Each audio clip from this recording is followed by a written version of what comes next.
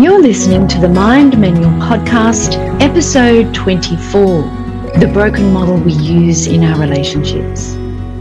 If you want a particular result in your life, but you're unable to get it, tune in to start training your brain and expanding your emotional intelligence to unlock the most powerful and underutilized performance tool that we have. It's the most important work you could do because it affects every area of your life. Hello friends, welcome back to another session of the Mind Manual Podcast. In the last episode, we explored some general themes around the source of our suffering. Today, I want to look at how that might show up in our relationships and also how we can build a whole new model to change the way we experience our relationships. In terms of our long-term romantic relationships, I think most of us have typically entered those with the intention of perhaps creating a family of our own and sharing life experiences with a significant other. So we go about and try and match ourselves up with someone who wants similar things out of life, who has similar values and maybe shares some common interests. In other words, someone who might be compatible enough so that we will want to keep hanging around them. But what that starts to translate to over time, after we've established some common ground and they've declared their commitment until death to us part and all of that, is we start to compile this manual for how they need to be in this world, what they should do and not do, and how they should prioritize. And we keep adding to this list of rules and expectations that we have for them that they don't necessarily know about. So add mind reading to that list, and it becomes an almost implied part of their job description that they unknowingly signed up to at the altar. We conveniently leave out this part in our wedding vows or marriage contract that has them taking responsibility for our happiness and the way that we feel based on whether they comply with it or not. We use all these things on this list as a reason not to be happy or feel loving towards our partner. If they don't fulfill this part of their job description, either they leave and find another job disguised in a pretty package, or we start to become dissatisfied and start looking for another candidate. So before you know it, it's morphed into an equivalent operating manual that we have for the other person that we need them to comply with in order for us to function and feel a certain way. Our relationship goes from this spontaneous and carefree adventure that we enjoy in the interview process or courting stage, in showing up as our best for the other and appreciating each other's differences, being open to learning new perspectives, and respecting that we are separate entities that have come together to enjoy the different aspects that we bring to create a whole variety of experiences. They say variety is the spice of life, and at this time, we're really hungry for it and we savor it. But as this list grows and the rules get fleshed out in our own minds, this manual starts to become our Bible. And we think if it's not being followed, then something is out of order and it begins to disturb us.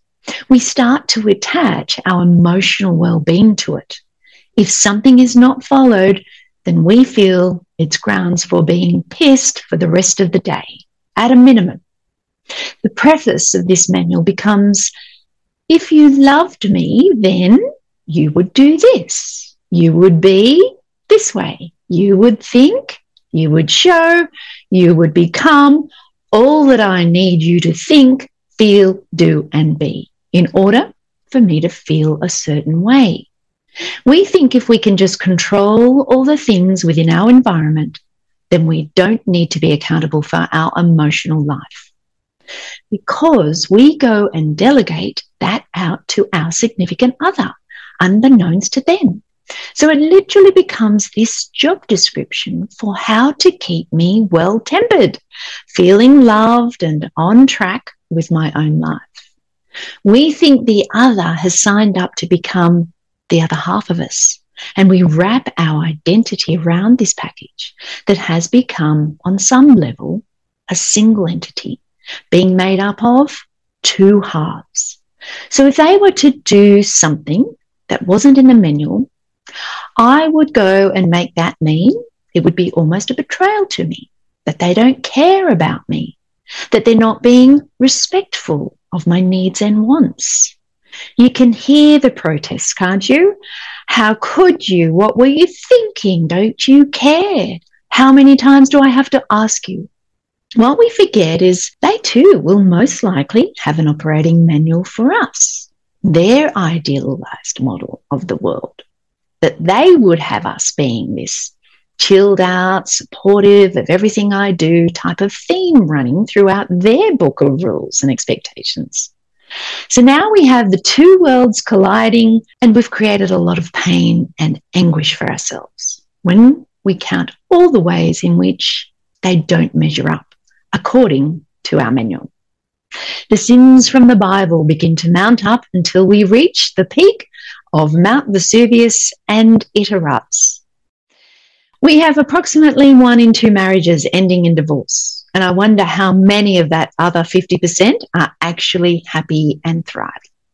So I want to propose a new model, a new way out of the inevitable pain that ensues whenever we have a manual for someone and they just don't follow it the way we want them to. So here it is. Just imagine if we tossed that book out the window. So there was no longer any operating manual for the other person. It sounds radical, I know, and I can hear all the cries and protests, but just stay with me for a bit. Let's explore this together. What would that look like? We would have to be willing to treat them like their own human being and allow them to have their own agenda, their own dreams, their own thoughts and beliefs, their own priorities and to-do lists. I want you to see how, regardless of the roles and responsibilities that each of us have, we actually still have a say in whether we still want to sign up to these, day in, day out. We think we're trapped into complying and conforming to whatever has been laid out before us. But the truth is, we're not trapped, and we don't have to do any of it. We can't escape the law of cause and effect, but we can choose what we do or don't do at every turn. We can choose to walk right out and never come back on everyone and everything in our life. And with this sobering thought, we'd be left with the manual that we have for the other person, but the other person wouldn't be around to comply with any of it. Think about all the times that you've been upset at your other half. And I bet on nearly every occasion it was because they didn't follow your manual, the one that they've never seen. And if you can't see how that's been the case, then think back to what you made, what they did or didn't do mean. And then go and search for that in the index of your handbook. And I bet you will find it there. I'm telling you, the manual is no good. These rules and expectations that we create only sets us up for disappointment and misery. Now let's go through some of the objections people have as a counter-argument to this. We need rules to live by. Our lives would be anarchy and chaos if we didn't have them. And why shouldn't I expect my partner to do what is reasonable, to contribute equally to the marriage or household, or raising the children? What is even the point in having a partner if they don't have to do anything or care for the children? And there'd be a whole lot more if you could throw at that. I get it. So let's go through them all to challenge both sides. Between the existing model that has proven to work in only 50% of marriages and this new radical way of managing our relationships. Firstly, there are a few inescapable truths or realities that we need to consider as a baseline. The first is the law of cause and effect. everything exists as a result of an underlying cause that has produced an effect. So, for example, just because you choose to stop making mortgage repayments, being the cause, nothing will protect you from the bank's right to seek recompense for the arrangement that you made with them, which is the effect. Therefore, that might be that the sale of the property to recover the money owed, so where we have no mortgage repayments equals sale of the house, there's going to be a direct causal relationship between the two. The second is the right for every human of adult age to be or do as they wish. We are all born with this preordained right as a human that has an independent mind and right to live as they wish. Again, that doesn't negate the natural law of cause and effect or the legal laws of the land in which they live. So all of a sudden, you can see how it's not really true how anarchy or chaos is going to take over, at least on a macro level. So let's have a look at it on a micro level in the household. It's true that we operate a pretty industrious existence that relies on routine requirements to be carried out in order to live a clean, healthy, in a well-functioning environment. There are, however, many ways to skin a cat. Too often we get locked into a binary way of thinking, that it's either this way or that way. It's either black or white, with nothing in between. Most couples these days are working a paid job. So how to juggle all of the affairs at home? A binary way of thinking would be, you either do it or I will. But what about all of the options in between? If no one likes to clean the house, for example, why not hire a cleaner once a fortnight? But I can't afford it, you might say. I would put to you that it just mustn't rate very high on your priority scale. If you're earning the money, what could you be substituting out for the privilege of not having to clean the bathrooms or wash the floor? Perhaps you could shop at a more discounted food store or pull back on eating out. There's plenty of good secondhand clothing stores instead of always buying new, not to mention how the environment will thank you. I just want you to explore all the ways you could arrive at an alternative solution if cleaning the house is a major point of contention and disturbance in your life. Too often what will happen instead is there will be the martyr who comes in to save the day and take the load, but turn around and whinge and complain to anyone who can stand to listen. The resentment builds, and before you know it, they've created an untenable model for a long and happy marriage. They have traded a bit of creativity for the case of building a self-sacrificing foundation of angst and bitterness for getting anything done. I know this because that was me at one point. When you get locked into thinking, if I don't do it, it will never get done, it always falls back on me, and they're quite content to just keep piling it on. I'm the only one who cares, and on it goes. You set yourself up to experience nothing but frustration and disappointment, which leads to resentment. The underlying cause being the manual, of course, which has the expectation that it should be equally shared. So we know the outcome of having the manual, but what does it look like if we were to toss it out the window? Let's say the other person has walked out on you and they're no longer there to follow any rule book. You would be left to figure it out on your own. There's no other person to pile on the shoulds and all the expectations. So now you might actually need to start getting creative, because one person may simply be unable to do it all. At least in this model, you don't have all the thoughts that are created from the martyr ways of being. So you're no longer being fueled by anger and resentment. You'll have the same circumstance with certain things that need to doing, for example, but now you'll have no one to blame or complain about it or get even with. So why not set it up like this from the beginning? in not having to ride someone or drive them to leave. We could design our lives and households very differently to the way we've been running them. That we're so unhappy about. I could almost hear you saying, why is it wrong to expect the other person to at least pull their weight in certain areas? And I'm not saying it's wrong. I'm saying if it's not working, then it's a broken model and we need to get creative and come up with an alternative solution. I'm also saying that it's not helpful to go and make it mean all of these terrible things. That is creating the way that you no longer want to feel. If your partner is working or has any downtime, they may prefer trading that money and time to buy some help or swap it for something else.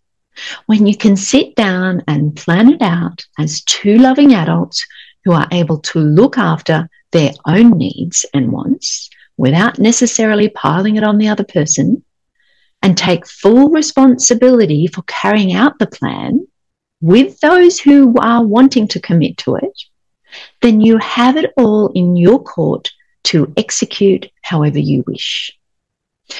They have to want to commit to it. And if they don't, you move it on to the next person who is willing to do the job. Remember, if your partner was no longer there anymore, this would be the same process you would need to go through. If we remain committed to fulfilling our own needs and wants 100% of the time and planning, outsourcing, doing whatever it takes to get the job done with someone who really wants to do it, and this includes ourselves, without all the hangover and the drama, then we free our lives and mind up to do it the way we want. Now, if you can hear yourself saying, well, that all sounds lovely in theory, but I simply can't afford to outsource everything I prefer not to do, first of all, you need to be honest about wanting to do it yourself. Because if you think you're stuck with a job, you're really not. You don't have to do any of it. And that applies to everything, even your children. You are free to walk out on them at any time. So if you can't stand the thought of something not being done and you go and do it, then you just need to own that you really did want to do it. Otherwise, you wouldn't have. You might prefer that someone else do it, but you really did have a choice and you chose to do it because that was better than the pain of not doing it. When you get more honest and truthful about that, it really does help. It helps to say to yourself, I choose not to live like that, and therefore I'm choosing to fix it, or whatever it is that you think you don't want to do. When you own it, you have more power over it. But when you keep delegating it out to those who don't want to do it, and they keep letting you down over and over again, you're abdicating responsibility and choosing not to exercise your power in seeking alternative solutions. Now, I'm not saying it won't come at an additional expense, but is it more than the expense of, say, a marriage breakup and the ongoing emotional baggage that goes with that? Not to mention the disturbance to the children, if you have any. Choose your expense wisely, and let's not forget that there is the good and the bad with everything and everyone, because you will find both in all of it. So know exactly what you're trading. Are you trading your peace of mind, your happiness, your family unit, your marriage, because your partner doesn't want to comply with some of your rules or expectations? If they're unwilling to do the job, then find someone who does want to do it and trade something of value with them.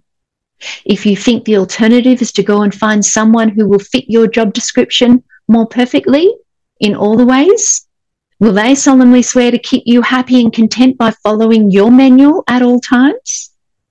I haven't yet found the computer code for programming that perfect person who is able to willingly obey all the commands. I think this illusion exists only in our own minds. The fact that this reality is non-existent tells me that it's neither the problem or solution to our upset or discontent. It really comes down to what we are making it all mean. When our mate doesn't comply, it will sound something like, they don't love me, they don't respect me, they're inconsiderate, and on it goes. And when we think those things and believe them and wrap our identity around their behaviour, the only way we can get any relief from it is by leaving or disconnecting from them. But that relief is only temporary, because we then suffer by withdrawing our love from them, and the loneliness and isolation begins to creep in after you've finished with that anger and resentment. We believe both the problem and solution is outside of ourselves. The great news is it's all entirely within, and we have the power to make it mean anything we want. You might be thinking, I must have totally lost the plot, and wondering why have a partner at all if everything they do is independent of our internal experience of them. And I know it sounds radical, but imagine if the only job you had for your partner was for him or her to just be there, for you to love them. That's it. To just turn up and be the object for you to enjoy the experience of loving someone, like you do with your puppy dog. They don't have to do anything in particular or perform certain acts for you to love them. Their only job is to be there for you to love them. And then your reason for staying or leaving anyone would simply come down to because you want to. No other reason or justification needed, other than it being your personal preference to do so. If I was to try and sell this idea to you, I would start with the following features and benefits, being because everything is totally within your control. You get to choose what you want to make anything mean. You don't have the pressure of getting them to comply. You don't have the constant feeling of agitation and resistance to every wrong move they make. And you get to use all this freed up time and energy to just loving them as hard and fierce as you can, which feels great. So why not? Why not do yourself a favour and give it a go? I'd love to hear how withdrawing love has ever protected or served anyone. I dare you to run this experiment for a month. Ditch the manual and love on them hard each and every day for a month. And let me know how you go. Share your stories with me by sending them to support@themindmanual.com. And don't forget to have some fun with it. I dare you. Look forward to seeing you next time. If you enjoyed listening to this podcast, you have to come and check out Mind Scholars. It's my monthly coaching membership where we take all of this work to a much deeper level. We study it and then apply it to the everyday in every way. So if you want to take your life to a whole new level, join me in Mind Scholars over at themindmanual.com/join. I look forward to seeing you there.